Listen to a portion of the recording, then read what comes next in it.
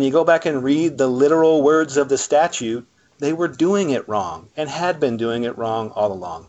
That's Jones Day's John Marlett. He's talking about how the U.S. Patent Office's Patent Trial and Appeals Board, or PTAB, was conducting its inter partes review proceedings.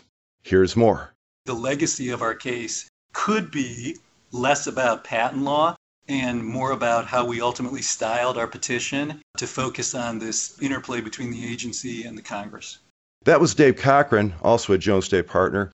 He's reflecting on the outcome of SAS Institute v. Iancu, a U.S. Supreme Court case argued in November 2017 and ultimately decided by the court the following April. It took 5 years, a dedicated client, thousands of hours of preparation, and compelling and innovative arguments. But the decision in this matter was not only a game changer for the patent law appeal process, but also raised significant questions about the limits on powers entrusted to federal agencies. Our panel will explain.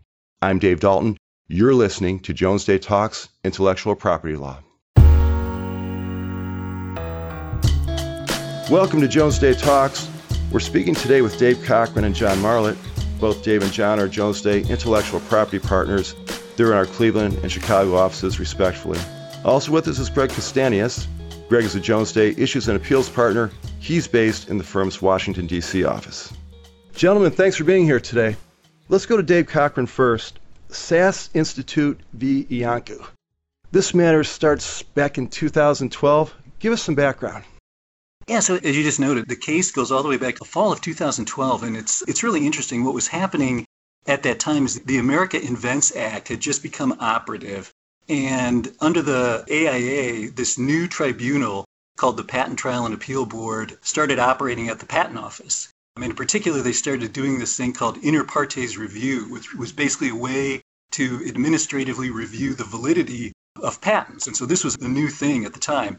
And around the same time, our client SAS was sued for patent infringement in Chicago by a company called ComplimentSoft.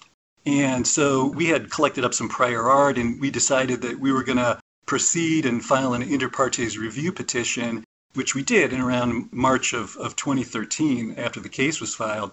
And at that time, the IPR process was so new. Nobody understood it. Nobody understood where it was going to go. Nobody knew, how hard the PTAB would be on patents.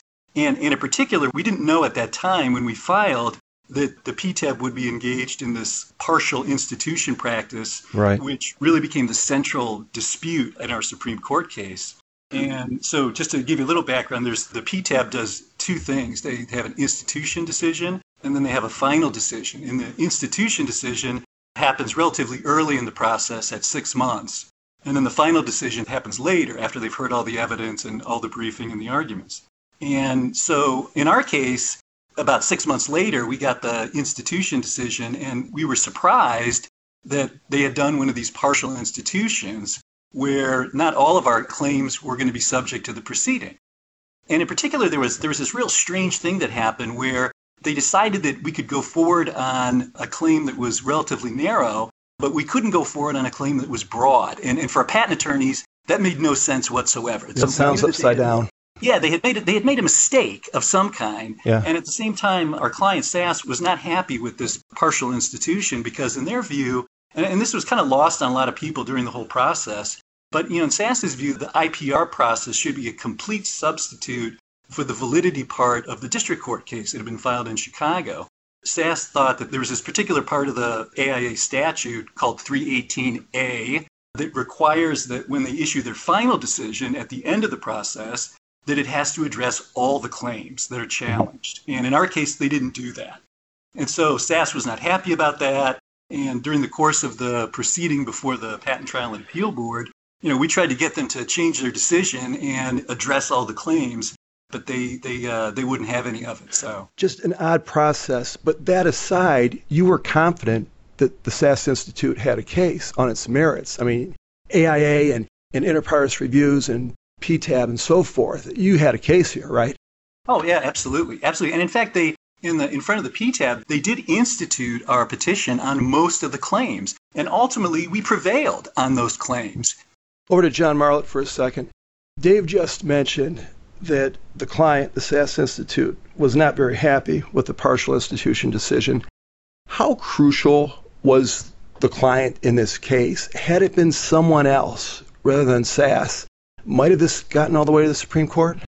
I think the short answer to that, Dave, is no. That had it been just about any other client, it's likely that we never would have made it all the way to the Supreme Court. But SAS, to their credit, felt very strong about this issue. They felt very confident that the PTAB was getting it wrong and had gotten it wrong in our case. And so they were willing to stay the course and do what it took to go through a Federal Circuit appeal and an en banc Federal Circuit petition and ultimately take the case all the way to the Supreme Court to fix what the PTAB was doing wrong in taking this partial institution approach to IPRs and other post-grant proceedings. You know, they stuck with us, and we kept making the arguments in the IPR, while at the same time, the litigation was ongoing back here in Chicago. And one of the things I think that's important is that SAS, you know, our recommendation to them and what we were ultimately able to do was to keep the district court litigation here in Chicago on hold. We got the court to stay the litigation here in Chicago while the IPR was completed. And that bought us time to fight the issue at the PTAB and ultimately at the Federal Circuit, and then to take it to the Supreme Court in 2017 and 2018. Whereas had we had a trial back here in Chicago in 2014 or 2015, we may have never gotten there. Greg, talk about the strategy as the matter moved from the PTAB to the Federal Circuit. Well, Dave, as Dave Cochran mentioned earlier, the PTAB had largely ruled in our favor and had held that most of the claims that we had challenged and that the PTAB had allowed us to go forward on had been held unpatentable. And that was good for us because these were patent claims belonging to our opponent. They couldn't assert them against us in that Illinois action. But remember, we tried to get all 16 of the claims of the Complement Soft patent into the inter partes review proceeding, and the PTAB had only allowed us to challenge 9 of them. Right. So there were 2 things we had to accomplish on the appeal, one of which was to preserve our win on most of the claims. There was, in fact, one patent claim. It was that narrower claim 4 that Dave Cochran referenced earlier, where they sort of changed their mind and said, well, we instituted on one view of this claim, but now we think it's patentable. So we needed to preserve our win against Complement Soft's appeal, and we did successfully do that at the Federal Circuit. We needed to turn around or get reversed the PTAB's judgment on that claim 4, and we did do that. The Federal Circuit said that the PTAB had improperly changed their interpretation of the claim without notice to us and sent that part of the case back. And then the final part was the part that we're all here talking about today, and that is the failure of the PTAB to take up those other 7 patent claims. So exactly how did you present your argument? So we put forth a pretty powerful argument. In the statute, words matter, and the words of the statute are especially important. The statute says the board shall, and here I'm quoting the statute, shall issue a final written decision with respect to any, and the word any is in there, patent claim challenged by the petitioner. It's a shall, it's not a may, and it says challenged by the petitioner. That means we choose, not them. And it says any patent claim, and in that context, any means every. Hey, back to Dave Cochran for a second. A decision by a different Federal Circuit about a month after John had argued the SAS matter, that was Synopsys v. Mentor Graphics, didn't make the prospects any better for your situation. Talk about that decision and the Chevron doctrine. At the same time our case was pending at the Federal Circuit, there was another case, you mentioned the Synopsys case, that was a little bit ahead of ours. And unfortunately, just shortly after John Marlott argued our case at the Federal Circuit, this other Federal Circuit panel issued its decision in the Synopsys case, which in part dealt with the same issue, whether 318A compels the PTAB to issue a final decision on all the claims, which is what the statute says.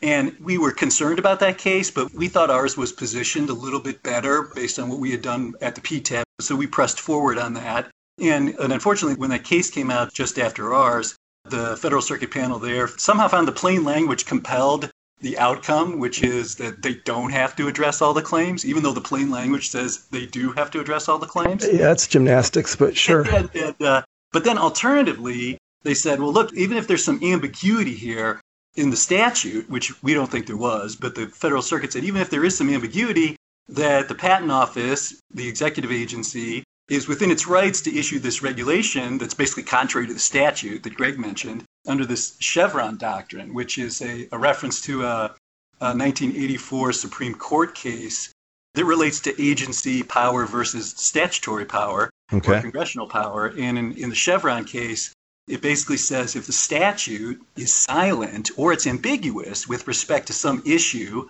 then the court looks at what the agency is doing is based on a permissible construction of the statute. But they only go there after you determine that Congress was either silent on a particular subject or that there was some ambiguity. And of course, our view was that the Chevron shouldn't even apply here because there was no ambiguity, that the statute was clear in its face, and so that shouldn't apply. Unfortunately, this panel of the Federal Circuit went that way in Synopsys. Right. And so then when they got to our case, which was later in time, they basically followed the same path. Right. Things are not looking good. It's third and long. John, what's the client ask you to do? So SAS, again, with the courage of its convictions, SAS instructed us to take a run at a petition for en banc rehearing to ask the entire Federal Circuit, the full Federal Circuit, to look at this issue. And, SAS was insistent that the PTAB and the Federal Circuit were reading the statute incorrectly, at least the two panels of the Federal Circuit that had looked at it. We did have dissenting opinions, very vigorous dissents, both in the Synopsys Mentor case and then also in our case by Judge Newman. Okay. And Judge Newman agreed with us that the plain language of the statute said just the opposite of what the panels had held. And so SAS's instructions to us were to prepare a petition to ask the Federal Circuit for en banc rehearing and to see if we could get the attention of the full court, and that it was important to the long-term functioning of the America Invents Act and the PTAB to get this right now, and that we might be the last party to have a chance to challenge this issue before it became settled Federal Circuit law. Gutsy move. Greg, tell us about that petition. What went into that? So, as John just mentioned, we probably were the last chance for the Federal Circuit or even the Supreme Court to take up this issue because the Synopsys case had been decided first. It had been decided by a panel of the Federal Circuit. The rule is that panel decisions of a court of appeals are the law of the circuit, so the later panels have to follow them. The only exception to that is if the earlier panel decision is overruled by an en-banc court or by the U.S. Supreme Court. Okay. So we put forth what I think was a pretty simple and elegant petition. 3 points. One, as I said before, the statute is clear. It says shall. It says any patent claim. It says challenged by the petitioner. Mm-hmm. So that means you shall decide them. You shall decide all of them. And all of them is based on what we decide all of them is, not what the PTAB says all of them is at the institution stage. Our second argument was that the statute's so clear that Chevron does not help the board to justify its practice. What we also underscored, and this is really important both for en-banc cases and for Supreme Court cases, that our case was an ideal vehicle, an ideal case for deciding these issues. It presented a pure question of law. As Dave has remarked earlier, we had raised this issue at every stage of the proceedings. And finally, we were the last clear chance. If the court didn't take this issue up, it was going to become locked in permanently as Federal Circuit law. So we filed our petition in July. Time went on and on and on. So we were really feeling like there must be something going on. The judges may be discussing this. Maybe they're seriously considering taking on the issue. And then on Monday, November 7th, we got word that the court had denied our petition for rehearing. But as with the Synopsys case, as with our panel decision, Judge Newman had written a third dissenting opinion. But unfortunately, she was the only dissenter. So we had basically an 11-1 vote. 11-1. It's 11-1. You thought things were bad before. 11-1. Unreal. John, what's the client say now? Are they ready to quit or no? Well, you would think at this point that SAS would have been ready to surrender, but they were not. And that's when we began talking to them about taking it to a higher authority and the prospect of potentially, asking the Supreme Court to review this issue. And Look, I mean, many people thought that at the time that we were tilting at windmills. Why on earth would the Supreme Court take a procedural PTAB issue like this, not an important enough issue for them? And also at the time, the Patent Bar had sort of gotten used to how the PTAB was conducting these proceedings. They'd been doing it 4 years, 5 years at this point, and so everyone was sort of used to this partial institution approach, and everyone in the Patent Bar had sort of gotten comfortable with it. But again, when you go back and read the literal words of the statute, they were doing it wrong and had been doing it wrong all along. Back to Greg for a second. This is about the time when you started to think that maybe this could have implications beyond patent law. Explain how you came around to that conclusion. Well, I'll remind you that the petition for rehearing en banc was denied on November 7th, 2016, and that was a Monday. The day after was Election Day in the United States, and one of the things that the president, when he was campaigning, had done during his campaign was to issue a list of potential candidates for the open Supreme Court seat previously held by Justice Scalia. And one of the judges who was on that list had, in August of 2016, issued an opinion as well as a separate concurring opinion from his own opinion in a 10th Circuit immigration case. That 10th Circuit judge was Neil Gorsuch. Ah, I know that name. And he had raised an issue in this immigration case about whether the Chevron doctrine had become a little bit, to use a colloquial term, too big for its britches. Had it allowed the executive branch, which of course is where the patent office sits and where administrative agencies sit, had Chevron allowed the executive branch to swallow too much of the legislative power? And that's been a debate of some sort since the Chevron decision came down in 1984, but no one had really phrased it quite as then Judge Gorsuch had. And as I'm putting these things together and thinking about the election results and who is eventually going to get nominated to this Supreme Court seat, I kept coming back to that opinion by Judge Gorsuch. And then I thought, well, isn't that our case? Isn't that the whole point of the agency passing a regulation about institutions that allows it to effectively rewrite the statute in a way that Congress never intended? Well, talk about what specifically, in Gorsuch's opinion, would help this case. Gorsuch said in the 10th Circuit case that Chevron permits executive bureaucracies to swallow huge amounts of core judicial and legislative power and concentrate federal power in a way that seems more than a little difficult to square with the Constitution of the framers' design.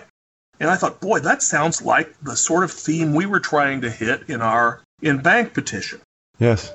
So that really informed in a lot of ways the way that we framed our petition for certiorari in this case. And we made a case, again, based on the language of the statute, as well as the fact that Chevron doesn't help at all. But we embraced Judge Gorsuch. In fact, we cited that 10th Circuit decision in our petition and pointed out that what was happening and what was the concern of Judge Gorsuch, who, by the way, is not, when we're preparing our petition for certiorari, is not yet on the court, hasn't been nominated yet. But we do figure, well, if it's not going to be him, it's going to be somebody like him who gets nominated to the court. And we said that the board's approach here raises serious separation of powers concerns.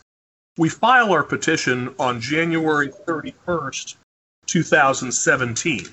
Now, I point this date out to you because as soon as I left the office, being comforted that the petition had been printed and was on its way over to the Supreme Court to be filed, I went home and turned on the television to see the announcement of the nomination of one Judge Neil Gorsuch to be the next Associate Justice of the Supreme Court. That's a good sign. If you believe in omens, then we thought, well, this might be some sort of good omen for us. But John, interestingly, a Justice Department filing challenging an inter partes review case came into play here, didn't it? It did. And, Greg's framing of the issues in the petition for certiorari, I think, were brilliant. And to broaden it out, to make it more than just a patent case, was really a brilliant framing of the issues. And then the government gave us a little bit of help on the merits. Because while we were in the process of preparing the petition to the Supreme Court, I had noticed that the Justice Department, in an inter partes review in which they were the petitioner, so someone was making a patent claim against the government, and the Justice Department had filed an inter partes review and was challenging the patent. So they were the petitioner. They were in SAS's shoes in an inter partes review. And they had gotten one of these partial institution decisions from the PTAB and were making arguments that that was the wrong approach.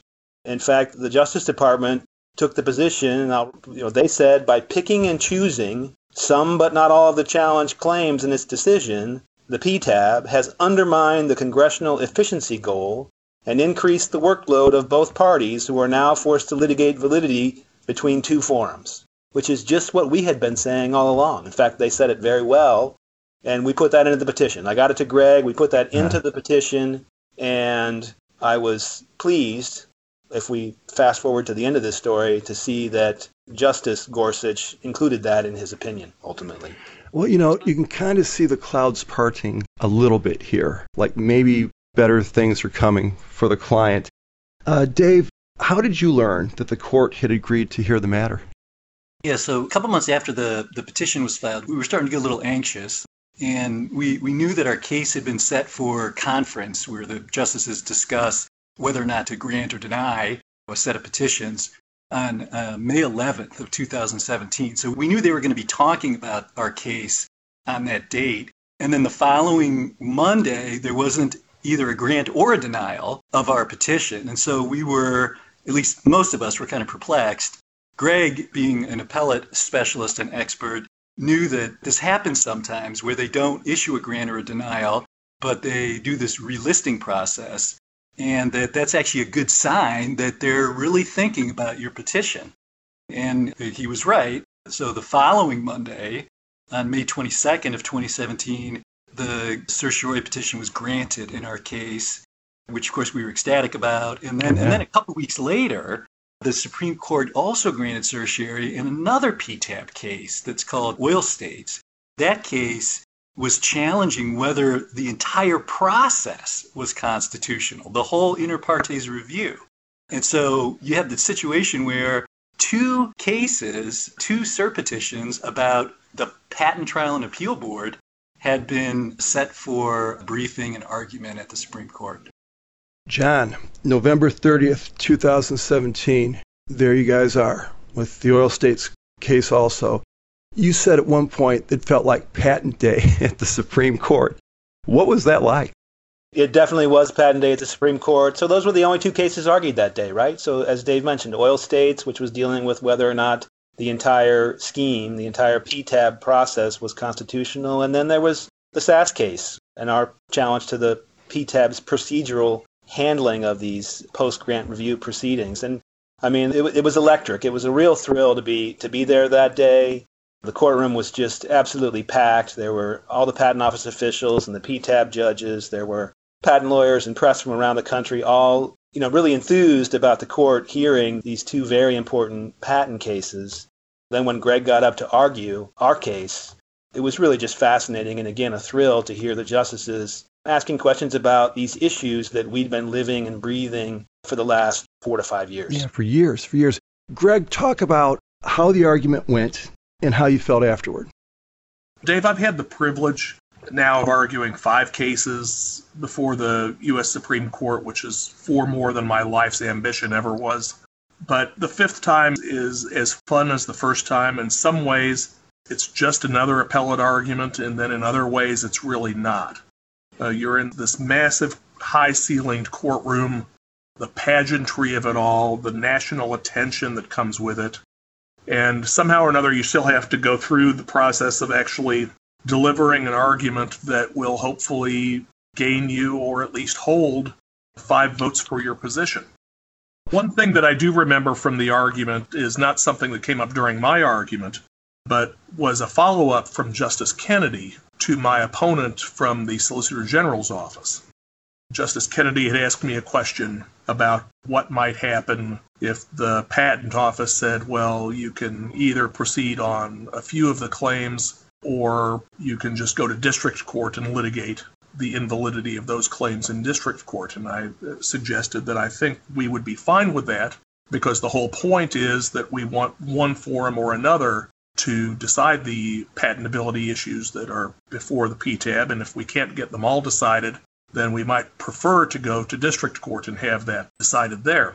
So he put roughly the same question to my opponent from the government, and my opponent said, well, that's exactly what we're doing here.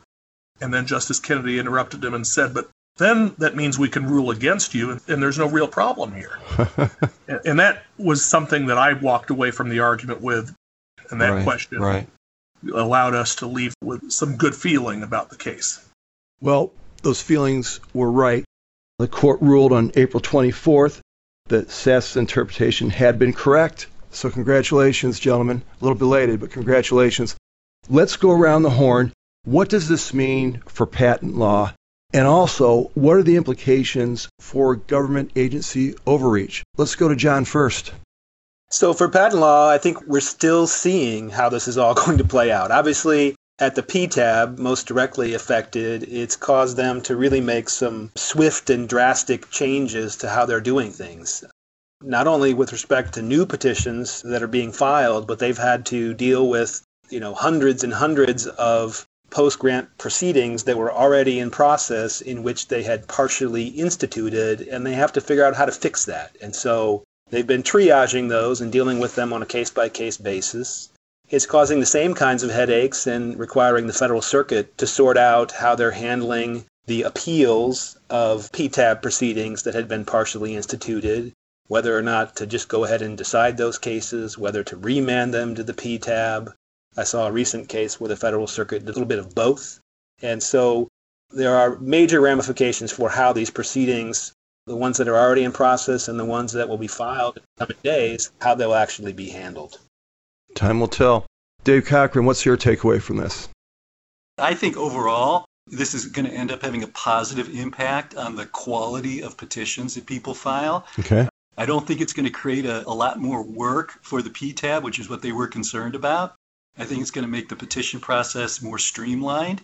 And I think ultimately people will look back on this and they'll say, you know what, that was actually a good thing overall for both petitioners, for patent owners, and for the PTAB that we were now able to streamline and focus our petitions. But for the longer term impact of this case, which I think is the more important part of this case, and its impact on agency overreach and the balance of power between the executive branch agencies and a congressional statute, I think that's where our case is going to have more impact, and I'll let Greg comment on that more fully. But I think the legacy of our case could be less about patent law and more about how we ultimately styled our petition to focus on this interplay between the agency and the Congress.